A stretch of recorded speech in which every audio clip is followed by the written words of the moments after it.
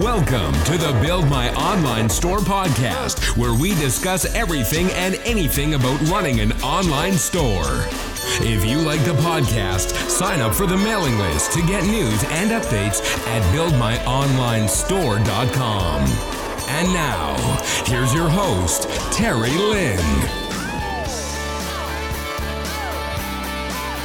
Hey, what's up everyone? Welcome to the Build My Online Store podcast. I'm your host, Terry. And this week, I have Nick and Angela from Nerdbots.net on the show. And their business makes robots out of antique pieces of scrap, maybe you used to find around in your house maybe 10, 20, 30 years ago. And so the inspiration to get them on the show came from the word nostalgia. And for example, some of you who are maybe in your late 20s, early 30s, on the internet in the early days, you would know what this sound is.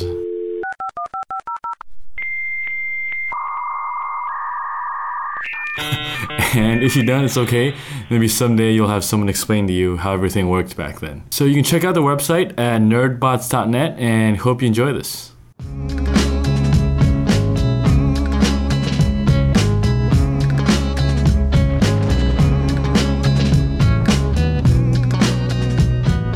All right, well, thanks so much for your time. So I found you guys on the Shopify blog, but I guess you guys have been in business for like a couple of years too, right? Yeah, been in business about about 5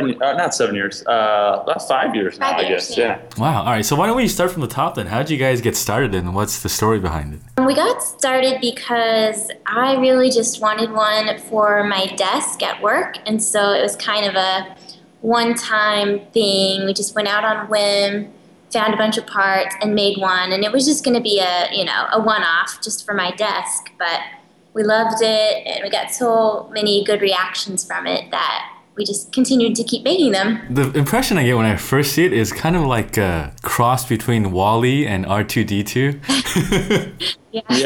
Yeah, we get a lot of people who relate to them in one fashion or another, and a lot of people do reference WALL-E or Star Wars or the Jetsons. Yeah, the Jetsons. Or it just is a piece that that their grandparents had or their parents had that sort of draws them in and makes them feel like they know this piece and they know the background behind it, and that gets them involved, and that always helps. All right, and so since we're doing this via audio, so for those who haven't seen a picture of the robots, can you kind of give a description of what they're like? Yeah, they're antique found sculptures. We find have very human qualities. So you might think of an old kitchen canister that says sugar on it, but we see that as like a torso.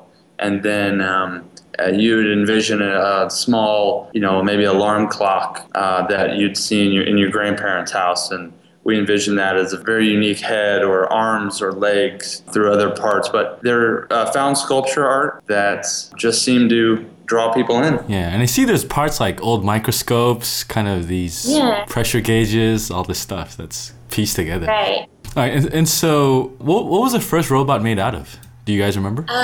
We used a radio. We went to a thrift store and we found a radio and a Polaroid camera for the head. And then we went to a hardware store and got like some pipes and some different things that we could use for the arms and legs. And you guys just kind of soldiered it together.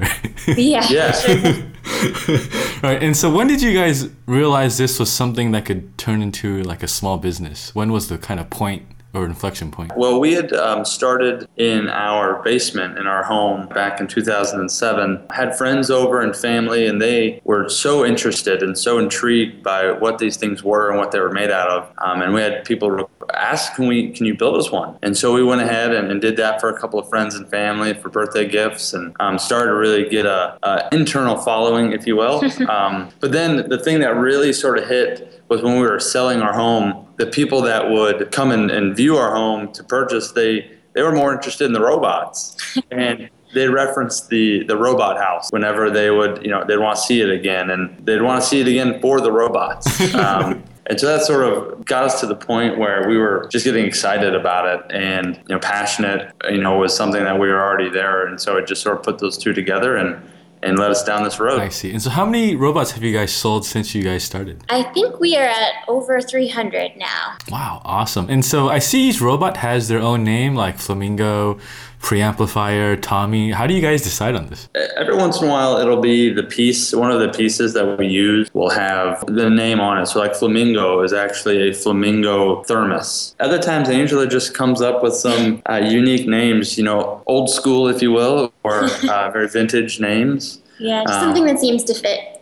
Yeah. But yeah, most of the time they do name themselves just based on a brand or something that's already on the vintage piece that we use. Yeah, and so these vintage pieces, are they really hard to find in this day and age? They become more and more available, it seems. We seem to get an idea of where to find it, and we hunt them down. And yeah, we never have trouble. That's like our favorite thing to do on the weekends is to go parts shopping and look for really cool old stuff. So we have our favorite places we like to go, and we always come back with way more than we set out for. And when you guys are looking for parts, do you have an idea of the robot first, or do you look at the part and then you build off a robot idea? We usually identify, I would say, the torso, so the main piece that we want to work around, and really don't go out with a preconceived notion of what we want to buy or what we're buying for. So whenever we go there, we really don't have any limits of we need to find this or we need to find this. It's really just whatever we find. If it ends up coming back to our studio and realizing, okay, this looks good and this is going to work, then that's just sort of our hodgepodge of a process, I guess. We keep our studio organized kind of by like the head department and the bodies, and then we have all the arms and legs together. We have a lot to choose from each time we get ready to start a new piece. We usually start with like a body or something and kind of walk around and figure out what looks good with it. I see. And so how long does it take to build a robot? It takes us probably 2 to 3 hours once we have all of the parts in our possession. Sometimes we get it started and we just don't seem to have the right arms or the right legs. So we'll wait a while and wait till the right ones kind of come to us. We're usually working on several at once. The longest part of the process, I do think, is searching out the parts. Yeah. So once we have everything and once everything is sort of there, then that's when we can really get going. And so how big are these robots? 'Cause I can't really tell by the picture. They range anywhere from, I would say, 10 to 12 inches tall to 36. Gosh, I don't know what our tallest is. Yeah, probably about 36. Probably 36 or 3 feet tall. And they on the website, they'll have their dimensions. But again, I'm sure it's tough to sort of visualize a 36-inch tall and right. 12 inches wide. Yeah, okay, and so how did you guys decide on the pricing of these robots?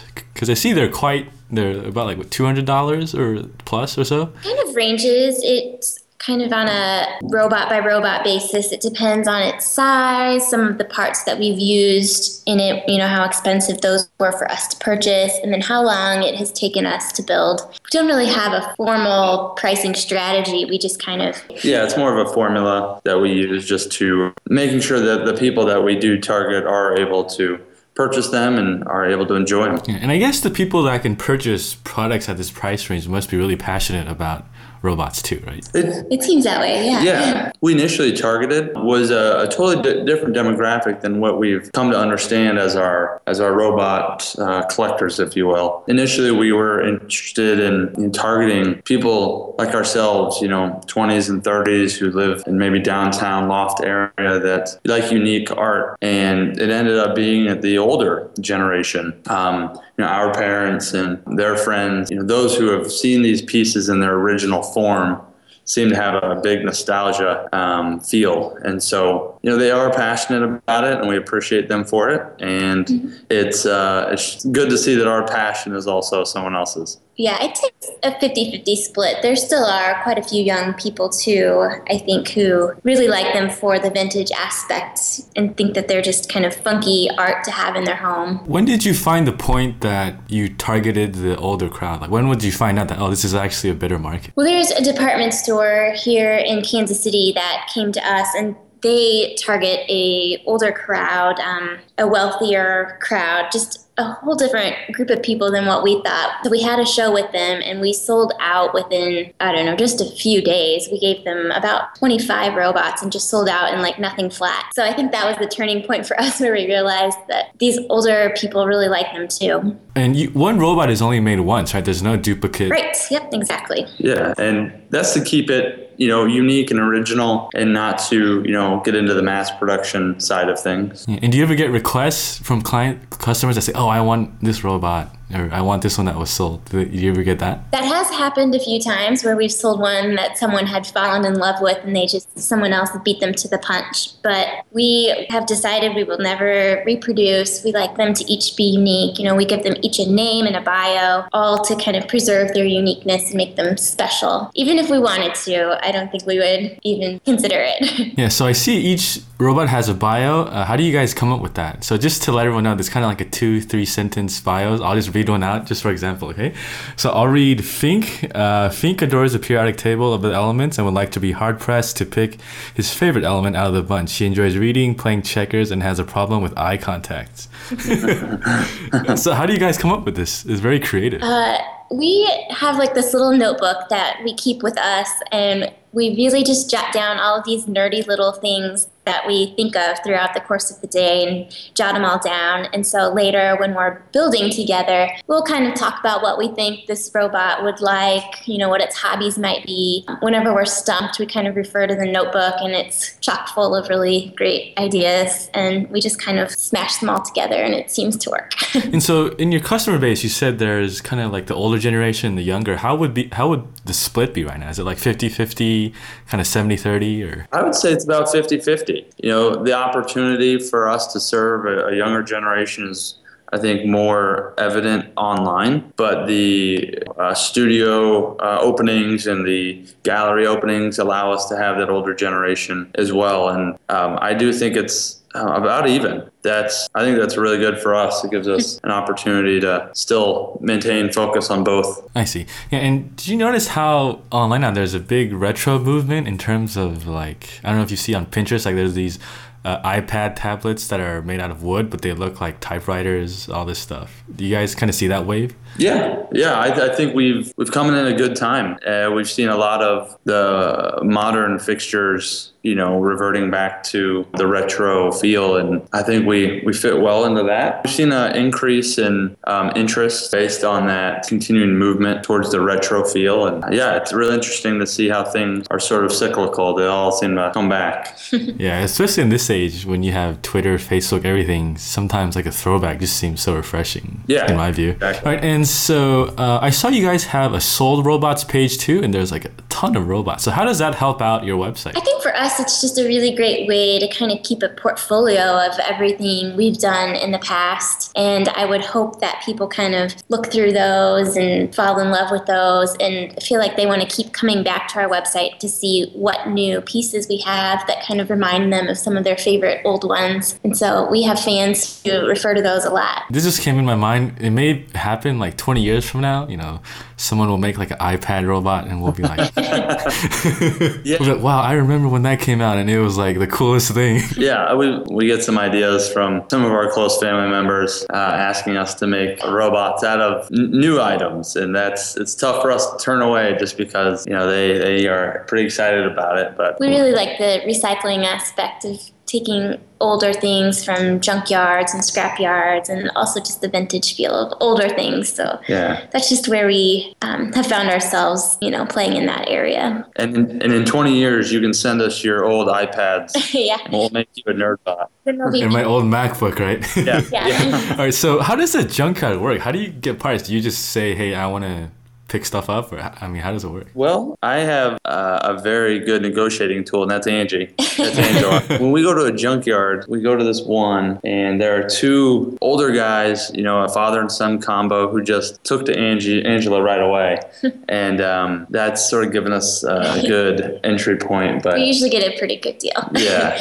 But you basically just walk around, picking up everything that you're interested in, and then at the end, they'll figure out what type of metal it is, and it's based on weight, and then they'll usually knock some money off of that for our final total. And especially if it's a vintage item, no one's really looking to pick up. Yeah. And I'm pretty sure I'm the only woman to ever hang out at a scrapyard. All right, and so what are the first impressions people get when you tell them, hey, we make antique robots? Because it's very unique, so what are the key feedback you guys get? We always get the very first question that everyone always asks is, what do they do? They're always expecting them to I don't know, clean a house or cook dinner or something, but our robots just sit there and are just something you look at, art pieces. Yeah, they get a smile on their face, which is good for us. It keeps us going and keeps our passion there, but a lot of intrigue and wonder. Yeah, exactly. Because when I look at the pictures, some of this stuff, I don't even know what it is, but I'm sure, 20 years from now, if it was an iPad, I would totally buy one of these. Yeah. So I guess the younger generation kind of probably doesn't hit with everyone, but I guess a certain subset of people. Sure. It sure does. Yeah. And so how do you guys identify this younger subset of people, since I'm sure they're all online? Where do you even find them? They actually found us, which has been a really great thing for us. We had a couple of websites that were willing to post about us just through knowing them here in Kansas City, and that sort of spread like wildfire. We got posted about on Boing Boing and a couple of other design technology websites, or allowed other people to repost, and it sort of just spread that way. So luckily we've been able to be communicating with the younger generation through blogs, social media, and a lot of that's been sort of thrust upon us, which is great. Yeah. And so you mentioned that when you went to one of the shows, you sold out real quick. And do you get pressured to, say, build robots faster than you guys are comfortable with? For the most part, we can kind of set our own pace. We sell primarily right now through our website, and so it kind of feels like the more we build, the more we sell. So it's kind of a weird phenomenon that even if we don't have very many on our website, then we don't sell very many, but when we have a lot on our website, we sell a lot. And so we kind of just set our own pace and update as frequently as we can. Really? Okay. And so how many robots do you guys make a year now? It's less than we like, but that's a tough question. Maybe 50? Yeah, maybe 50. We have full-time jobs, and so that keeps us busy, 9 to 5 or 7 to 7. Trying to find the energy during the week is, I think, probably the toughest part. Right. And then with weekends, with family and friends, and, trying to keep other things afloat. We find the time, but it's not as much as we like. Right. But again, we'll have shows that we try to put on our calendar, so that sort of gives us a deadline to work towards, because we do want to be more productive. And I think those shows and deadlines would allow us to continue that forward momentum.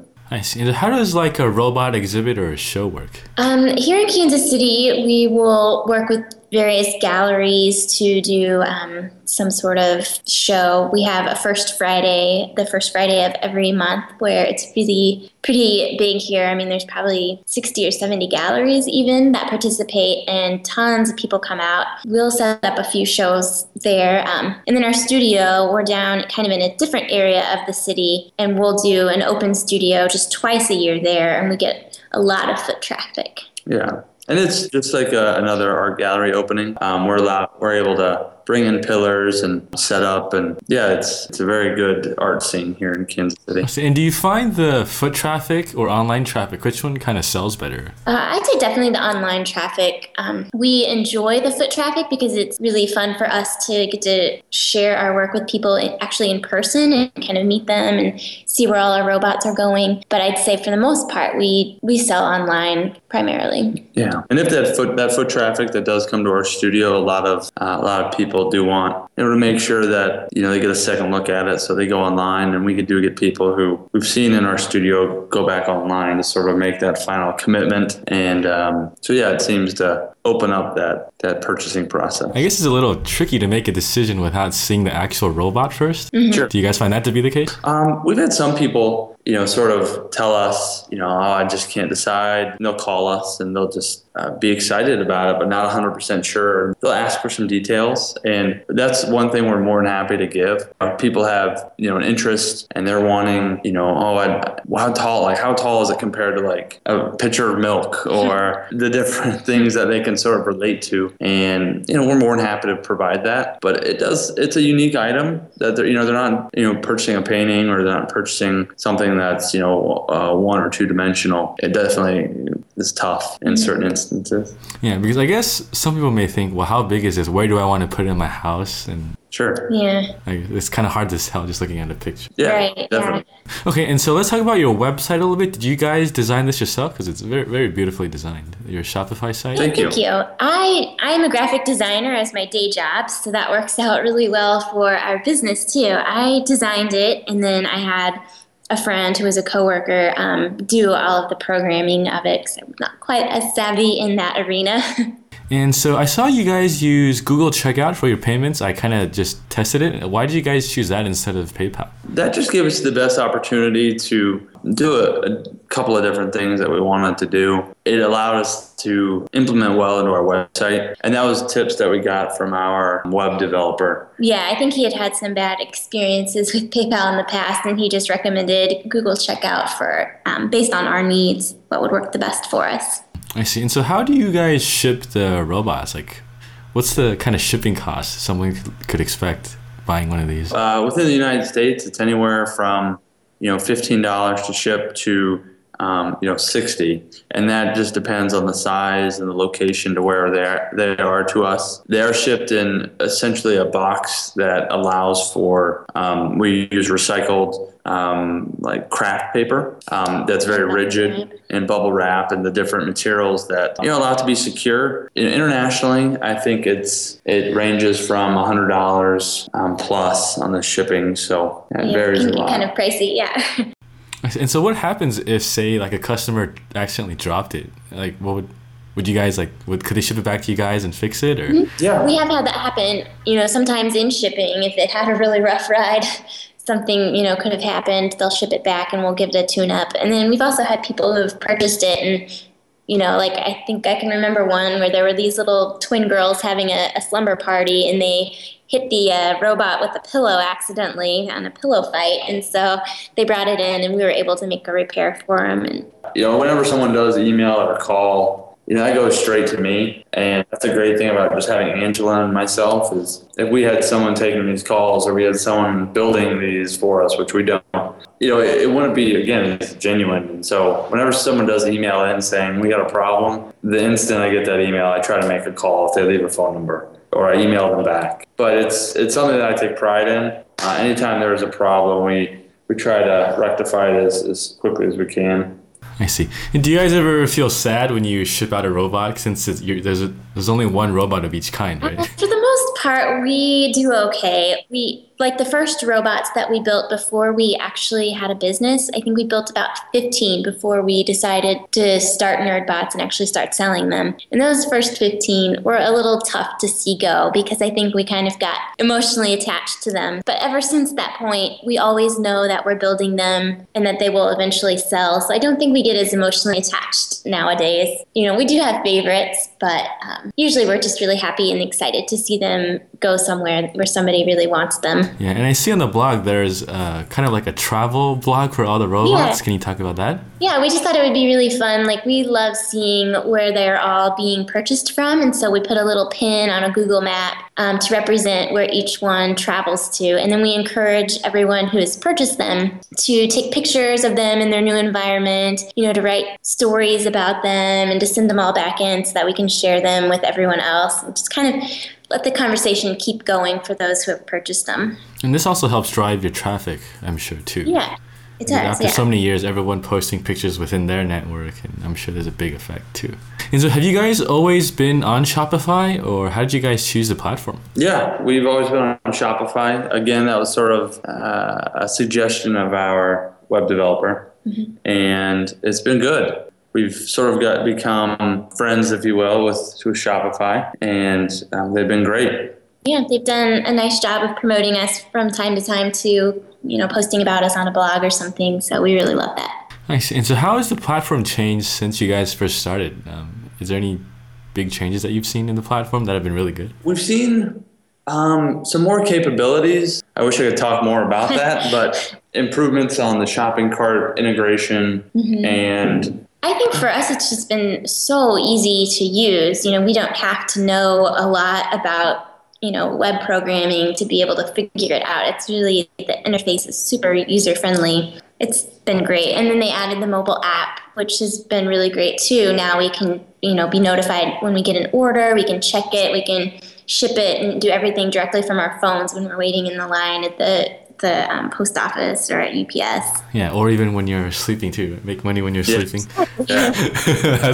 We'll wake up in the morning with good news. And we're like, oh yeah, we sold one. Yeah, that must be one of the best feelings in the world, right? Yeah. Yeah. So, all right. And so, this will be a little philosophical, but what's one thing you guys wish you knew when you started out? Boy, I know there are a couple things, one of which would be, our process.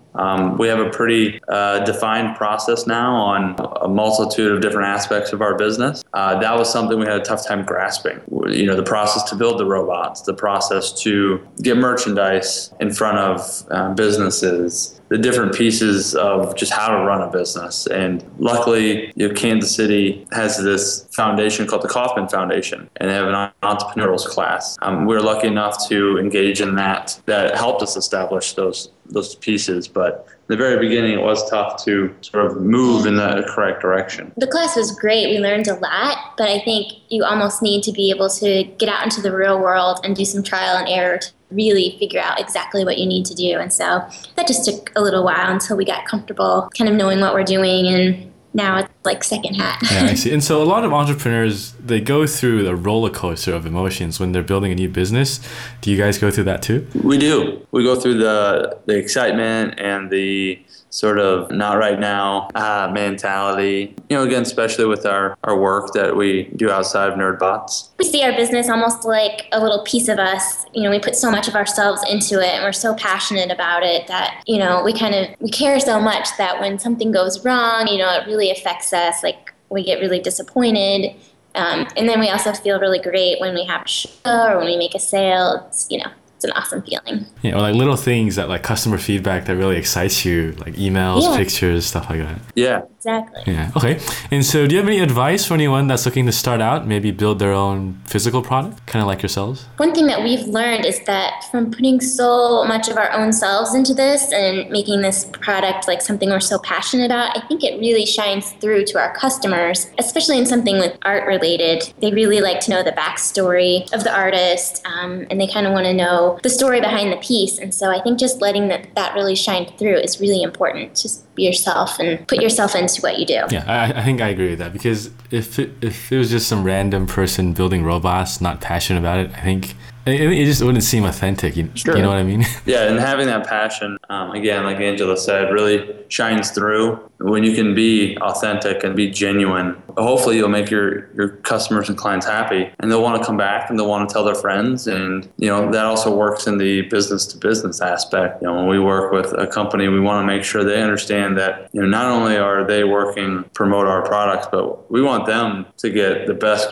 quality and the best, because that represents us and it represents who we are. So be passionate and take pride in what you do, because it is a representation of who you are and the work that you've put into it. Yeah, especially online now, whereas you remember 10 years ago when the internet first, 10, 15 years when the internet first came out, no one was really authentic, right? And you had all this kind of hypey spam type stuff, but now people can smell it like a mile away. Oh yeah, exactly. That's one thing, with interviews like this, we want people to know that this really is who we are. And we're not the type of people to, do something, we're just looking to make a quick buck. We still have our day job. This is something that we're very passionate about, but unfortunately, it doesn't pay the bills yet. We hope that the passion shows through and that we put our heart and souls into it. We just happen to be nerds who know how to build sculpture robots. Yeah, I see. And so how does the dynamic work with two people now? Because I'm sure if it was one of you guys building this by yourself, it would be so much more difficult emotionally. Right? I think it would. It's great that we're able to do this together, because at least if it's going to take up so much of our time, or at least together when we do it. But I think we feed off of each other too.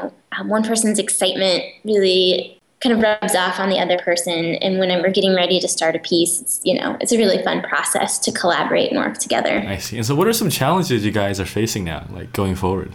Kind of what are the three big things you're trying to tackle right now? One major focus for us now is trying to, aside from just the robots themselves, figure out what other merchandise that we can be producing that would help, be a little bit more profitable without us having to physically make each thing. So we do some items like t-shirts and posters, and we're kind of always trying to think about what other types of merchandise, ties into what we're all about, that we can also produce besides just the robots themselves. And that'll help us actually focus more on the robots and give us more opportunities to build maybe larger scale or a series of still individual robots, but still maybe a little bit more series based. And then I think another focus for us lately has been trying to get into more retail stores. We do so much of our business online, but we also have some retailers across the country who purchase from us and then resell our robots in their stores. So we're looking for more of those types of opportunities as well.